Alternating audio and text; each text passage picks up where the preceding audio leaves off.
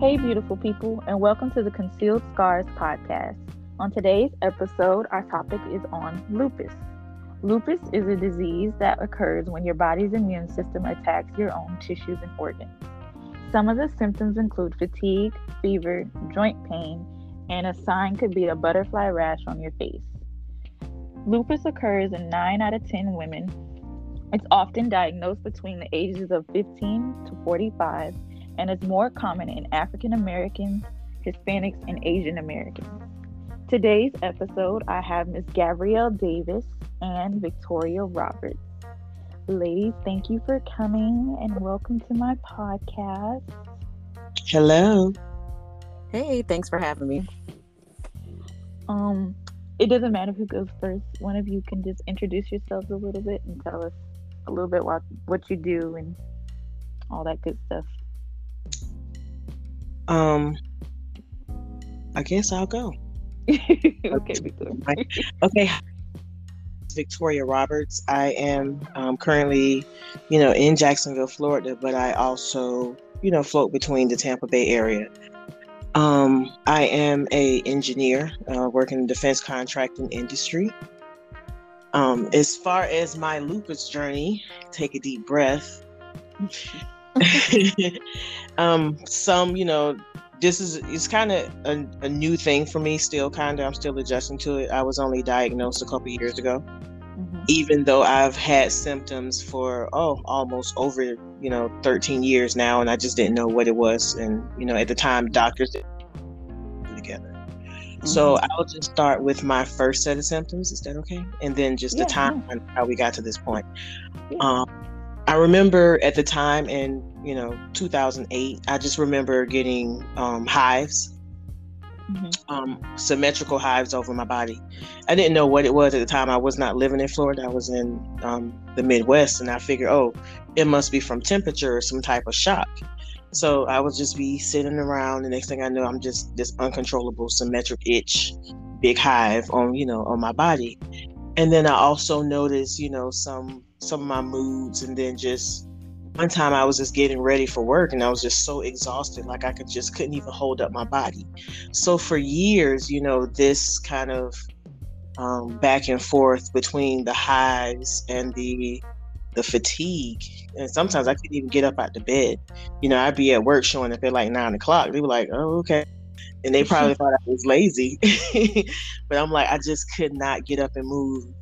A little ache, just some of those things. And finally, I had a friend when I was breaking out. She was a nurse. She was like, "You need to go see an allergist." And I was like, "For what?" She was like, "For the rash." And because I had no clue what it was. She's like, "You clearly have some type of allergic reaction." Okay. So I go to the allergist, and she's, we do the test, and I have like almost every allergy under the sun. And I was like, "Why is this happening?" She's like, "It just happens sometimes." And so while we were doing the test for my appointment, she said, "Come here," she said, "Stand up." And she's squeezing my hands and she's squeezing my joints and shaking me. She's like, "Do you have any pain in your joints? How do you feel? Do you have any fever?" I was like, "No, I don't have anything. I'm fine." She was like, "Well, I also tested you for lupus and you." And I was like, "Well, what is that?" I heard of disease, but I have never, known anything about it. Hear people say autoimmune disease. Like I remember they say, I think Venus Williams has autoimmune disease as well. And, they say she's tired. I think Toni Braxton as well. She has it, and I remember that season on the one season I did watch, she was always in the bed. And I was like, "Oh, okay." And then she was telling me, and I thought I was just for to die. So I just belligerently started crying, and I just didn't know what to do with myself. And she's just like, so, and then from there I go to the rheumatologist, and then I had now I start understanding some of the flare-ups, like with my hair thinning, and sometimes I'll have a fever and I'm not sick. And then I had an instance where my hair did fall out. Like literally all of my edges just fell out. I woke up one day and I didn't have any hair, and I was just like, "What's wrong?" So, just going back and forth through the years with that issue. And luckily everything I've been able to find some type of closure for it and deal with it. So now, a lot of my issues, my hair is thinning, but I'm not really worried about that. And then I get into the hard part about my journey, which was fertility. So, going to my OBG and asking her after something's wrong, and she's like, we finally did the test, and she was like, yeah, your antibodies is really high on your ovaries, and we're having some problems with that. So now I'm in the journey dealing with that. So I wouldn't say that my life is hampered or diminished by any means, but I still have my daily struggles, and some of those things are just, a part of the, I guess, what goes with the territory with lupus. For the most part, I have been able to continue this journey without medication. I do not take a lot of the medications. Typically, I think the steroids that they prescribe to lupus patients. So I'm just take this blessing and take the triumphs that go along with it and just move forward with it. So that's my lupus journey. Well, that's good. I'm glad you're not in as much pain and you're kind of getting through everything and you're not on like a ton of medication, because not a lot of people can say that, and that's with any disease. Right. So the fact that you're on like just a couple to kind of maintain some stability is good. So yeah, I think the hardest thing for me, like I said, is the fertility struggle, or if that even exists for me. But I do know that, I have my days. I'm not going to lie. I have my moods. I have, there's the times when I just, I stay in the house and I don't feel like being bothered. I don't have the energy. Like, I'm not, and I've had issues with my friends who don't understand it, Yeah. And for a long time, they didn't. They were like, hey, I'm not coming to your birthday party. I'm tired. I don't have the energy. Or I tell my job, no, I'm not doing this extra task. I don't have the energy. So that was a part of the social struggle, is not feeling like I can't be the person that I used to be. And I'm a shell of who I used to be, and just, the mental adjustment to who I am and not who I used to be. And so that's a part of any, struggle with any, medical or health ailment. But, I take it in stride, and I just accept the blessing of life and, health that I do have. Good. I'm glad that you're here and that you're allowing people to listen to your story, because you can be helping somebody that may have just be in the same boat that you are, or trying to figure out what to do next and how to get through it. So I'm glad both of you are here to tell your story and allowing me to share your story with everybody else. And as I talk, and that's how I got, besides, from when we was at FAMU, but, Gabrielle has her story to segue, someone's connected me with her to say, hey, she has this journey as well, and she's a big advocate. So it's nice to have someone that you can talk to about it, because she's been going through it, longer than I have. Well, Miss Gabrielle. Yes. That segues into you. Would you like telling the people a little bit about you and your journey for me? Of course. My name is Gabrielle Davis. I let's see, what do I do? I am in marketing. I am a communication specialist for an engineering firm here in Orlando. Based in Orlando, and I am married with a toddler son who just turned 20. And that is a mouthful, because, being a wife and a mother and a full-time worker has a lot of challenges. I was diagnosed officially in July 2009. Like Victoria, I feel like I had a lot of the symptoms even as early as in college.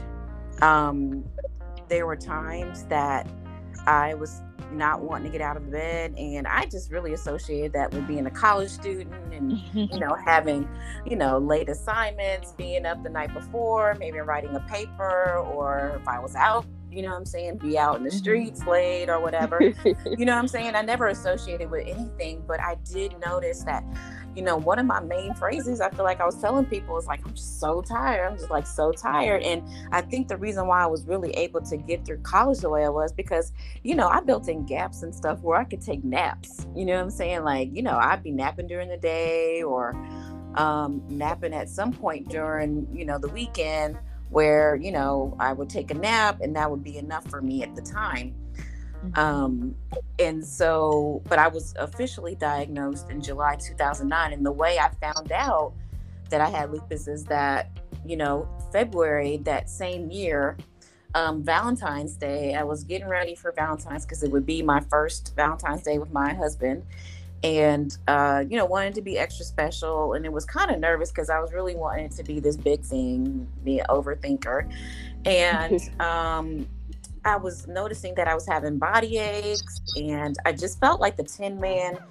I was just super tired and achy and inflamed and not really knowing what was going on. I was just popping Tylenol that day, hoping that that pain would go away and I'd be ready for the night.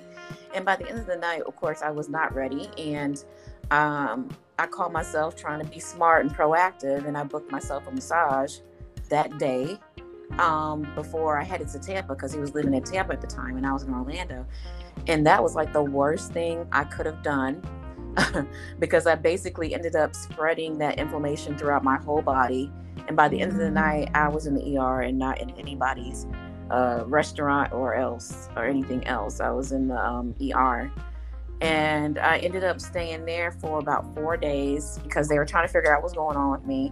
You know, if you were to look into how much, you know, the medical industry knows about lupus, they know very little. They get maybe an hour or two collectively about lupus, period. And so, you know, they had to run some tests and things like that. And what they found was that my white blood cells were out of whack. That's all they really could tell me. And then that was severely dehydrated. And so I left the hospital, you know, about 3 or 4 days later with that kind of information. Thank God I had a Hispanic doctor as my primary doctor at the time. And, you know, his patient population were pretty much brown and black people. And he was able to diagnose me, given the information that he had from the hospital, with connective tissue disease, which is like a general way of kind of getting to lupus, but not having the nail or the test to really pin it down. Mm-hmm. And so he sent me to a rheumatologist a few months after that. So there was a little challenge in between diagnoses. But by the time I got to my rheumatologist and, you know, got some of the tests that Victoria had done, I too came up with a positive test that, you know, diagnosed me with lupus. And, you know, it was hard to deal with. You know, I was still very young, very much a newlywed and very much in denial. You know, just to skip to the timeline of to where I'm now, you know, lupus can be a very aggressive and progressive disease. And, you know, I just gotten over this sense of being diagnosed that I was then hit with, you probably have some kidney involvement at this point, you know, because my doctors were also making sure that, you know, nothing else is getting involved. And my kidneys got hit. And so I'm kind of on the opposite spectrum of Victoria, where I am having to take a lot of medications and do a lot of things to maintain way. Definitely had some fertility challenges. I have a son through surrogacy, so that was a different avenue that's possible for lupus patients, and, you know, not through the traditional having a but yeah, so, you know, with the kidney disease, unfortunately, I've had to be on dialysis for about the last 6 years or so. Thankfully, that treatment is going well as it can be. And I'm here living, thriving, making it work with lupus and living the life that I want to live. Oh, wow. I love it here. Like, y'all are amazing. Like, y'all are really amazing. Because I know nothing about lupus until I contacted the both of you. And I had to go do some research because I've heard of it. And I've seen like the celebrities with it, like Toni Braxton, but I never really like known anyone personally that has had it or has it. You know, as I say, the thing about lupus, because I don't know anyone. I hear it's kind of similar. I hear about it, right? Mm-hmm. It's one of those. It's so funny that it's so prominent within our community, but we don't talk about it because That's true. the minute I came out and started saying, "Hey," because I didn't just shout to the world, "Hey, I have lupus," But the minute I start being more out about it, then I get people, in my message, "Hey, I have it too." Or I have a friend now. She was just recently. Me and her were talking over the past couple months, and she's like, "Yep, they officially diagnosed me," and she's 40. Yeah. So, and now you branching out, and we're talking about it more because it affects us, especially as Black women, so much more. We talk about, we talk about diabetes and high blood pressure and all of those things. We don't talk about lupus, and definitely not, I'm learning infertility. So I'm hoping, we can definitely spread the communication around that, and that we can get more women to talk about it, and actually hopefully someone to say, "Hey, I'm having these symptoms. Where do I go?" Because like I said, if I think about the timeline to when I first was diagnosed, when I first started seeing a symptom in my mind, recollecting to when I was diagnosed, that was a lapse of 8 years. So for 8 years long, feeling sick, having these illnesses, not knowing what it was, and 8 years later, finally, I get someone to properly diagnose me. So I would like to have that shortened for, our community, to where I'm having this problem. I have this issue. You need to go to the rheumatologist. You need to do this. You need to do that. And another thing is that it sucks, but, healthcare, rheumatologists are specialists. They are expensive, and they are hard to get appointments with sometimes. Yeah. So, That's the truth. Right. So, like, from the time, my allergist diagnosed me till I can get the first appointment, it was like 2-3 months. Yes, exactly right. That's how long it was for me. That's how long it takes that long to get into a rheumatologist, because there are just not that many of them. Nobody really wants to be a rheumatologist. There's just not enough to go around. And I find that crazy that we're both in Florida and there's nothing but the elderly population here, and they definitely need rheumatologists, but absolutely, they're just not available. Access to healthcare, is something across the board that, Black and brown people have a problem with. And that's why, I try to do my best when I, go in these places with people who don't look like us, like pharmaceutical companies, organizations and things. I try to make sure that there is a minority component and there is an access and health equity component, because that's very real. It's a very real issue. Like, even at doing outreach, where we, come on, Black people, they go to health fairs. A lot of us, that's our only doctor visit for the year. And I try to make sure that I'm there, or somebody with lupus or a lupus organization is there, because, that's where we need to be. And, it's kind of like a part of my mission as an advocate to make sure that those people are being seen. Because I really do believe, like, when you help the most vulnerable population, you're helping the entire population. And so that's why, I'm glad that, Victoria, you decided that you want to speak up and speak out, and you will find it's like 6 degrees of separation. Once you say that word, it's like everybody pops up the woodwork, you know what I'm saying? And you find that you do have a community. And that's what I love about it. There's a community out there for us to help support and to, get the word out as well.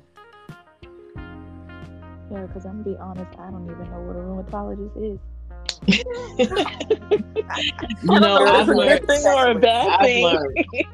I've learned about a rheumatologist, and for this whole time, the person who I thought did kidneys was a urologist. I learned that from Grey's Anatomy. But now that is not that person. No, it's not. So we've definitely been educated over the years, right? I'm like, oh, this is a new word. I don't even think I've heard of it.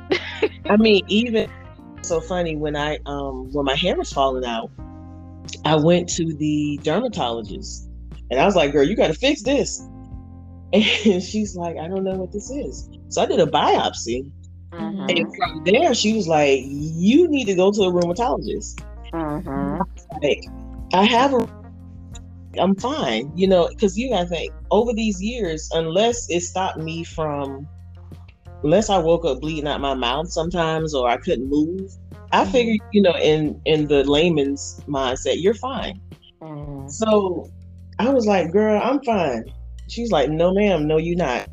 So she was able to find, that out for me from the biopsy in my head.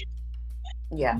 So, I'm just learning, so much about the body. And granted, I should have paid more attention to anatomy, but, just how it works and so many different specialties. I mean, going back and forth. I get my lab reports before, I go to the doctor. I'm reading and analyzing it myself now at this point. So, I mean, that's just, how much I have to, I'm kind of nosy, but how much I need to take care of, I want to know what's going on before the doctor tells me. No, that's good, because then you know what questions to ask. Too, if you feel like something's not right, you read up on it yourself, because they might not tell you everything, although they're supposed to, but, And you learn you have to be your advocate. You really have to. And that's why I took it upon myself to make sure, I read my labs. And I'm in there asking questions. I print them out and I get them like, what's this? And what does this say? And who is this? And what are we doing about this? So I've learned to be my advocate for my health. And I'll jump a doctor to another doctor to another doctor, if I need to. No, there's nothing wrong with that, and that's good. Mm-hmm. Learned that earlier on in your journey, because a lot of us are hesitant to do that. You know what I'm saying? Mm-hmm. We've been so conditioned to take the doctor's word for it, and to, because they're the expert, right? But you are the expert on your body. You are the one who knows what's going on, the aches and pains and stuff. And that's like, when people ask me for my advice, that's the one of two things that I tell them is you must be your own advocate. You got to. Yeah, because even these doctors are human, and they make mistakes.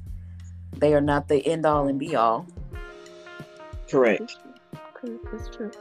And they make lots of mistakes. Not in a bad way. They're nice people. And I think some of them, really, try to do their best, but sometimes they get inundated. They have 5 people for one appointment. I've been in the doctor where the doctor is looking at my labs when they walk in. So they haven't to sit and look at things I need them to look for. So I say, I'm my advocate. Like, I had to be my advocate with my OBG about the infertility part. I'm like, this is not right. Something's wrong. And I had to get her to pay attention for her to be like, oh my God, yes.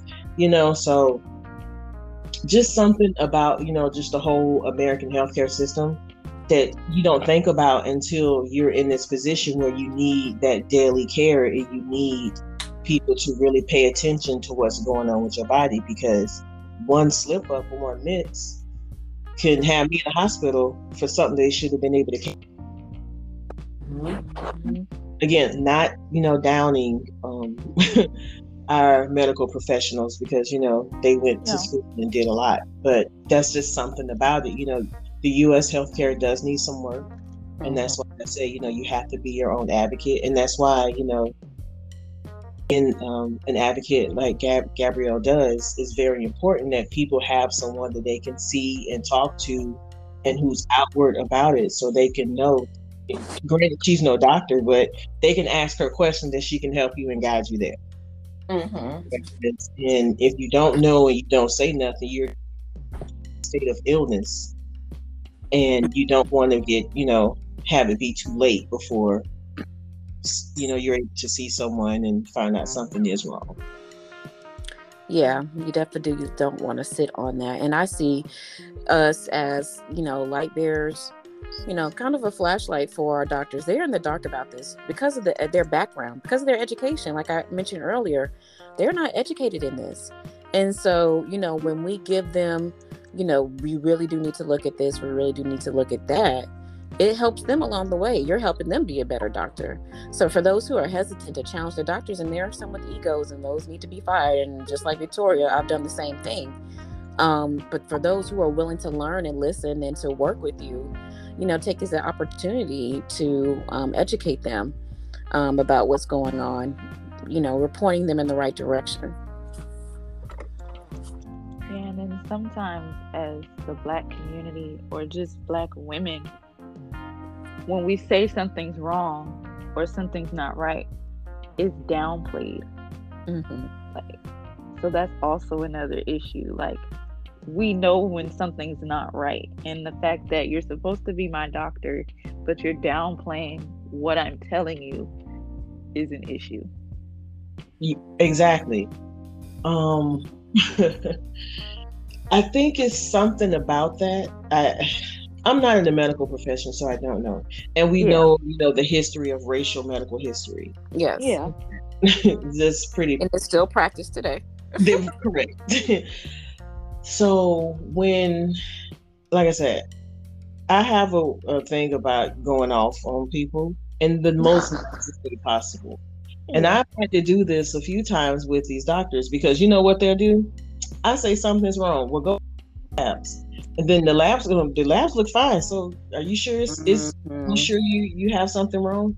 And so they let the lab work be the end all be all, which, as I do my research in my unlicensed medical professional self, I'm like, I know that is not the end all be all. Labs, they tell the full story. Exactly. I mean, you can be diagnosed for something and the lab is not in your lab report. That's right. I think the one silver lining about us, Victoria, is that the test that they did use actually came up positive, and we were able to, at least move forward with the diagnosis and get to the next steps of what we need to do. A lot of people are in that cycle for a long time, and they're gaslit by these doctors because they're depending solely on these labs as their one official document to say yay or nay for lupus or whatever. And we know now that that's a part of many pieces of things that need to be fit in the puzzle to be diagnosed with lupus. It's not the ANA test is what they call it, and they're looking for certain things. That also goes along with their symptoms and other things that they look at to see if you can be or should be officially diagnosed with lupus. So, for those doctors who are just leaning on paperwork, that's lazy. There's lazy people in every field. So, unfortunately, they have, some pretty high stakes. But yeah, so it's important to know that to not just take word and lab report. So I'll give you a prime example. So recently, of course, I had my rheumatologist appointment.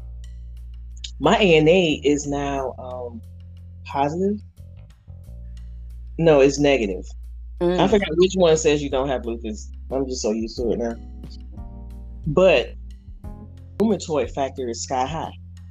So if I didn't have that rheumatologist, checking for that factor, and they just only look for the ANA, they'd be like, "Oh, you're fine."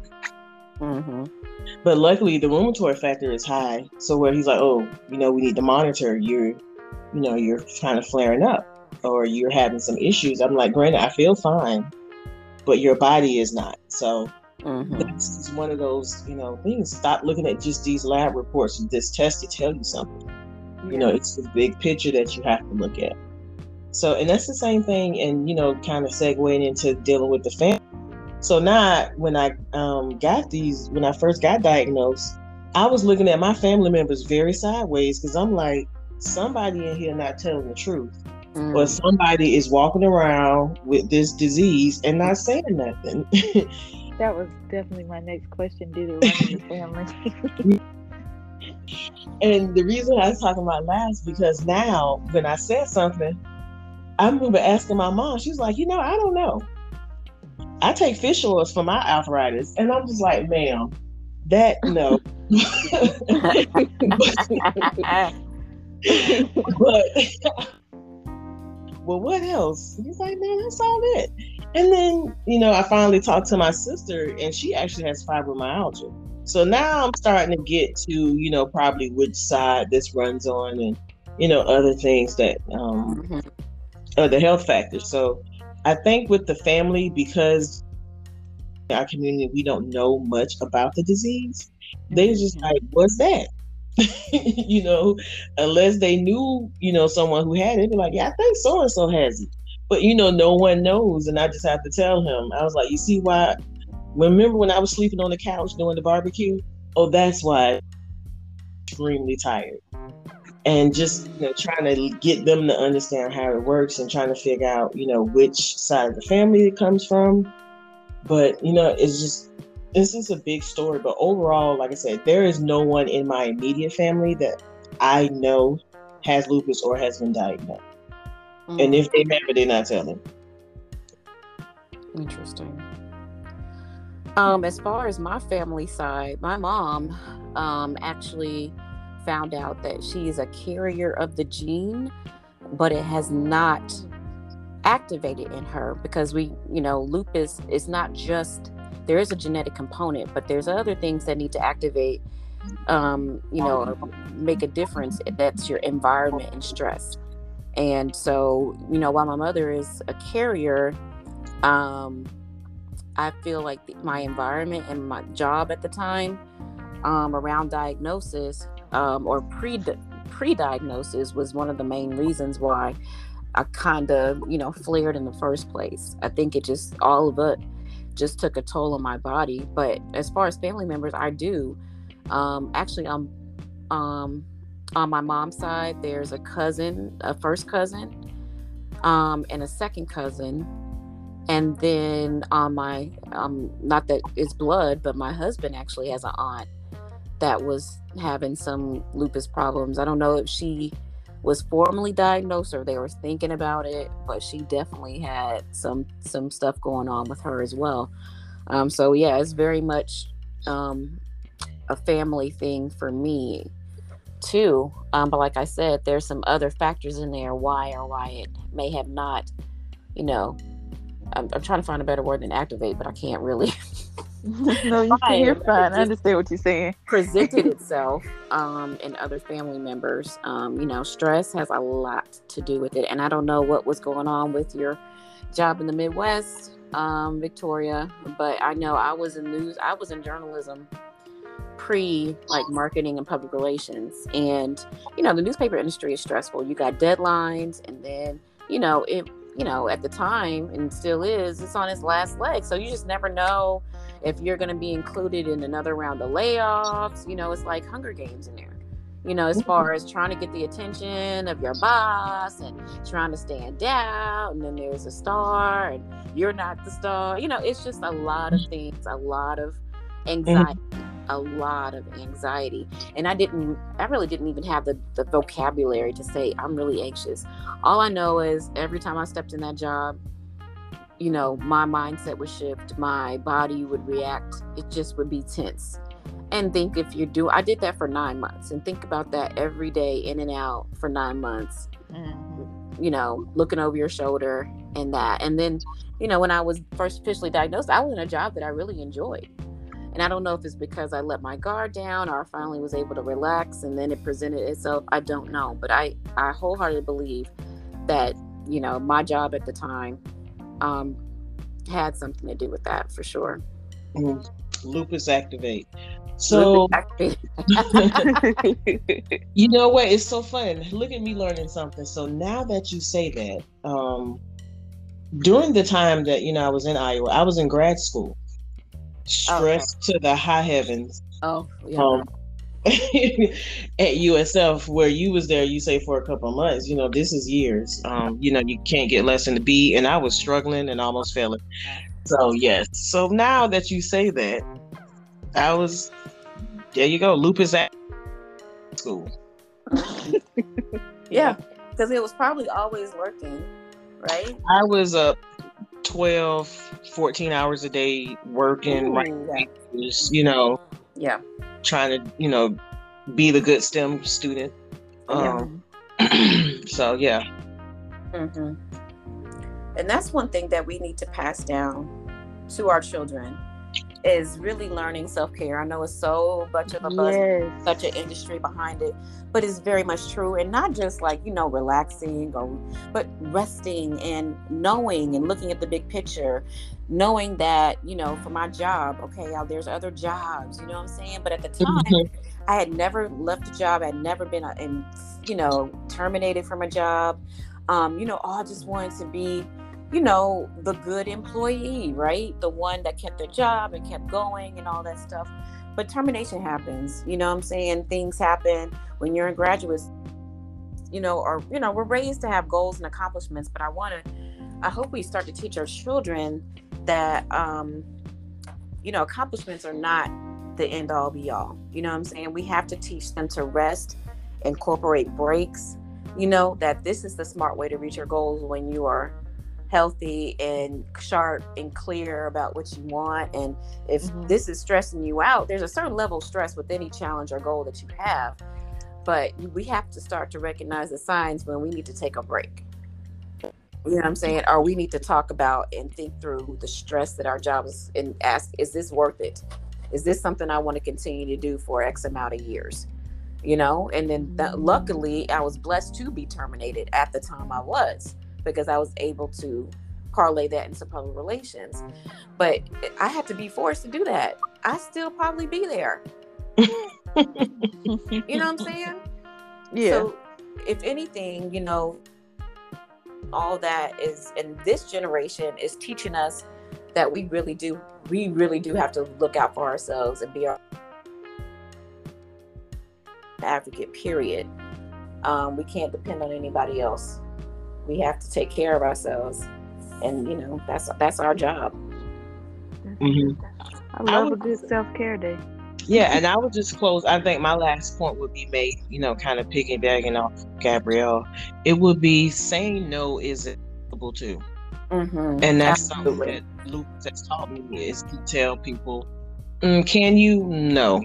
Child, I just because said I'm no. home in the bed, that don't mean that I have nothing to do. So Exactly. I tell people no. And don't be ashamed about it either. Don't be ashamed about it, because you're the one who's going to be paying the consequences. You're the one who's going to be laid up in the bed and having to be delayed on things that you want to do. I just told someone else today, no, I can't make your pool party, honey. That's in direct sunlight. I can't do it. And my son out there too. I'm tired this week. I've been tired more than usual. In fact, I think I'm going through a fatigue flare, something serious.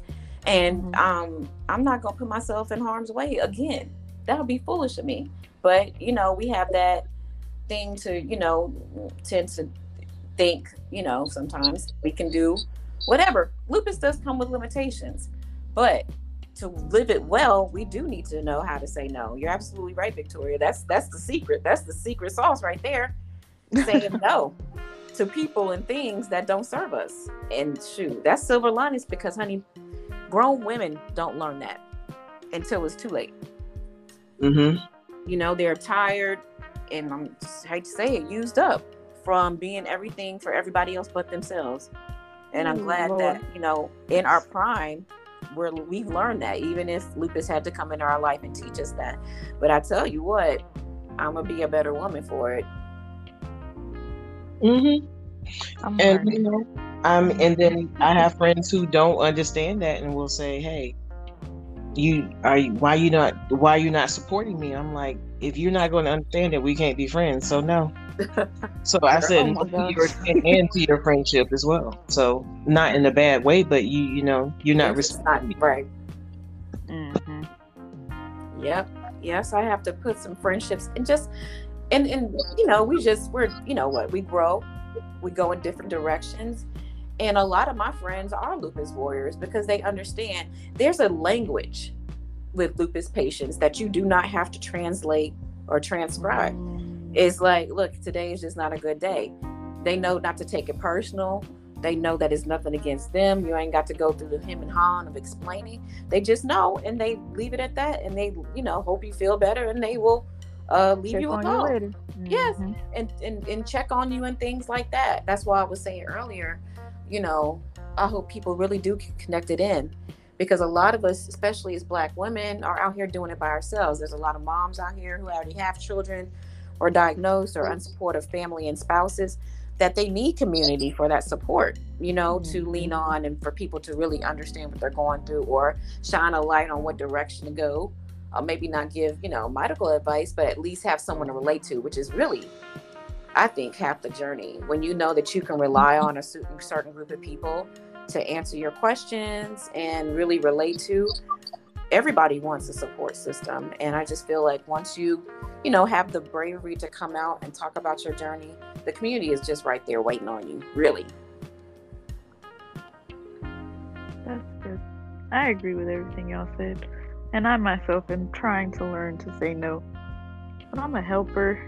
And I like to see it's a habit. It's a good thing and a bad thing, but I'm gonna get there. It's a practice. It's a practice. But nothing's more serious than when you said yes to someone and they're like, you know, not even really concerned about you, but then you're laid up in the bed the next couple of days. It means it's abundantly clear that you need to start saying no. Too many more times of that, and I feel like people learn. You know what I'm saying? At least start. You know what I'm saying? Mm-hmm. Well, I just have 2 more questions for you ladies, and then I will let y'all go. What are some encouraging words that you would have for someone who may have just been diagnosed or have been struggling with lupus? Victoria, you can take that question. I would say, like I said, I was belligerently crying in this lady's office. And mind you, she was a pediatric what? She was a pediatric allergist. And oh wow, belligerently crying with the kids in the lobby. And I would just say, you know, life, you still have life to live. Yeah. And I think that I know that I say that because that was my thing. I was like, oh my God, my life is over.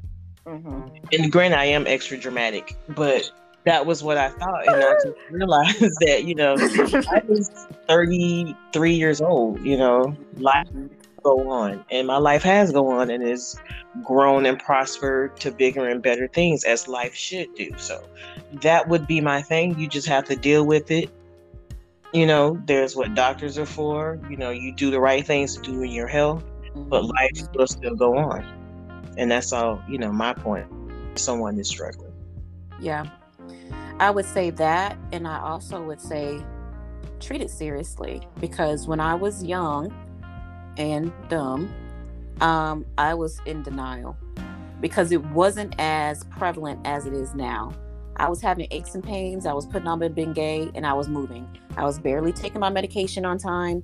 You know what I'm saying? And, you know, while we say, you know, do your own homework, you know what I'm saying? You know, if you have some thoughts about your doctor not hitting the mark, but still take it seriously. Take it, you know, do your research and do what you need to do, because being in denial is only going to make things worse. So I would say if you find yourself having anxiety around it and you really can't even move forward, I would definitely recommend therapy, because that's going to help you kind of talk out all those emotions, especially if you don't have, you know, someone who is balanced to hear you out and not give you crazy advice. We all got people in our life who would tell you to do some stupid stuff. And, you know, girl, just take this vitamin. That, you know, so-and-so down the street had it, and, you know, okay, well, so-and-so, it might have worked for so-and-so, but it might not work for me. I had so many people telling me to take them doctors. That needs to be a life lesson. Don't be listening to every quack doctor in person and whoever's selling what, because you'll waste money and still be sick. And, you know, it might help you, but it's not the end be all. The thing about lupus is it's a journey one. Things that will help you along the way. So there's not one thing that you can put your eggs in one basket. You know what I'm saying? There's multiple things that will help you. And therapy is one, especially if you're having a hard time dealing mentally and emotionally. You need to be well mentally and emotionally to get through these days. If you find yourself like drowning in that way, it's going to affect how you take care of yourself. You ain't going to want to take no pills.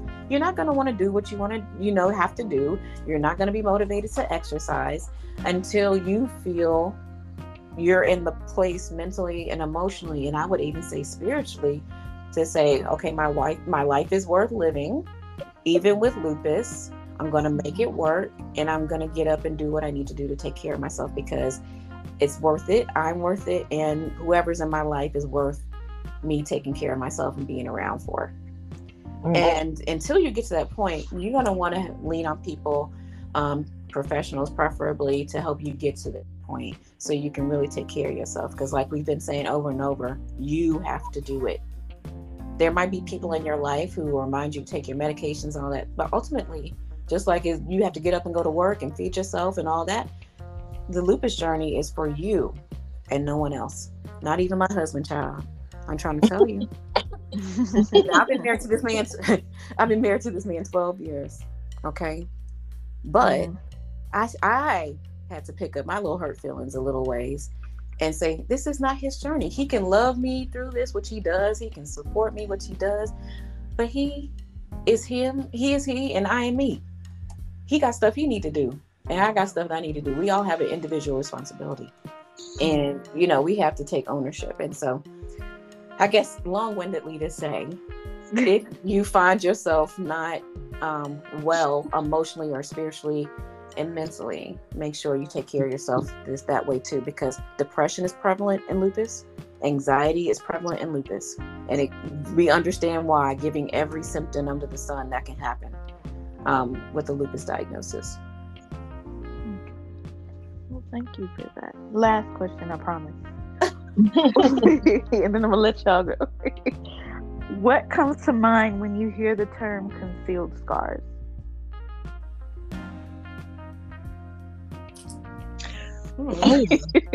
Gotta think. I think it's just the things that we hide.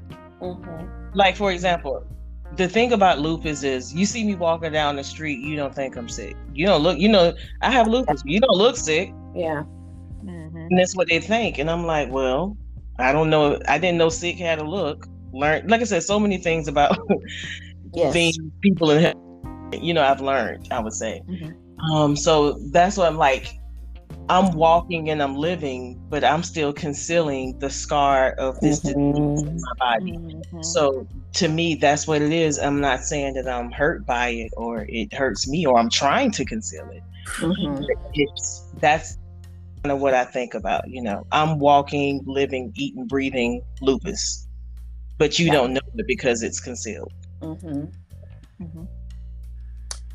Yeah, along that same vein, I would say that, it's something that you're living with, seen or unseen, that you're able to disguise. And honestly, I think that's a lot of people, disease or not. We all have some scars that we don't show the world. And I'm just thankful that you're doing this work and that you're bringing those things out of darkness into the light, so people feel more comfortable embracing what they're concealing. We do what we have to do to live a, quote unquote normal life. I don't go around, well, I guess I kind of do go around screaming I got lupus just for advocacy. It is on my Instagram. Yes, especially on Instagram. That's my life. But, that's not, you don't have to do that. People with lupus don't have any kind of responsibility to be an advocate. That's just something I wanted to do. But being an advocate, you give permission, so to speak, for people to embrace these concealed scars and come out about it. So eventually they can walk and embrace their whole selves, quote unquote, scars and whatever and all, and live authentically. So I thank you for this podcast, because I know whoever listens to it will be blessed. And thank you for having us. Thank you. I really appreciate you both. And I love your answers. I love asking people that last question, because it takes them a minute to be like, oh, that's a good question. Let me think about it. Mm-hmm. But I want to thank you both and thank everyone for listening to these two beautiful people on their journey with lupus. Make sure y'all listen and do your research. If something's not right or you feel off, no matter what the disease or ailment is, please get it checked out. Make sure your mental is in check. Don't let these people in these jobs stress you out. A to the men. Because they will not be at your house to take care of you when you're sick. Just mental health is real, and I really want everybody to just take the time and understand that. And I want to thank you both again. I can't stop thanking y'all enough for coming to my podcast. Thank you for this platform. It's good. You know, I really talked about it in depth outside of individual conversations. So I'm glad it's kind of therapeutic for me with this. So yay. Well, everybody, that was it for today's episode. Make sure you tune in for next time on Concealed Scars.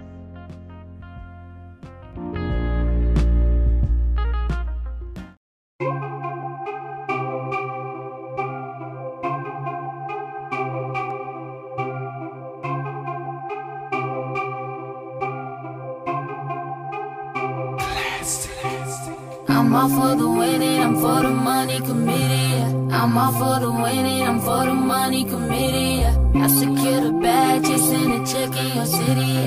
I secure the bag, chasing a check in your city.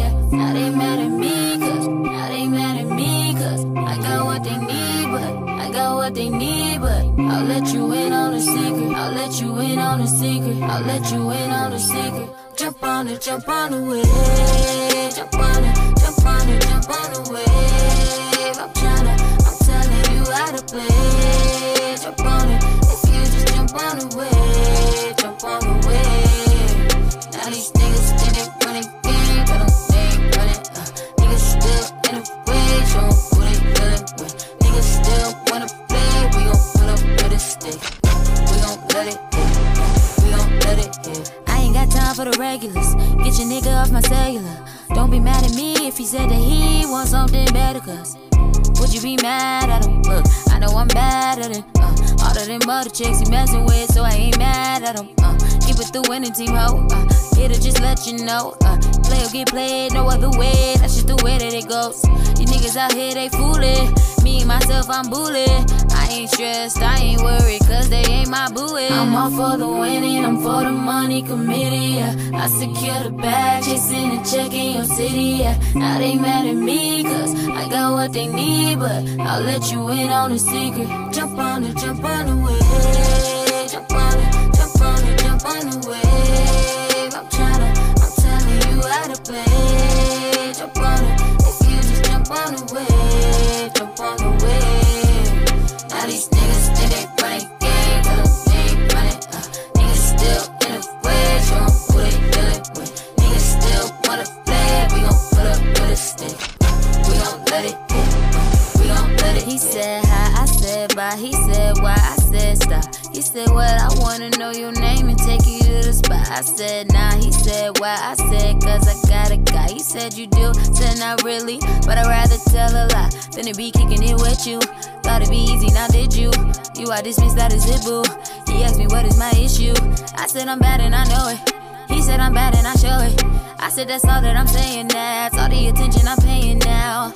I'm all for the winning, I'm for the money committee. I secure the bag, chasing a check in your city. Now they mad at me, cause I got what they need, but I'll let you in on a secret. Jump on the wave. Jump on the wave. I'm telling you how to play. Jump on it, if you just jump on the wave.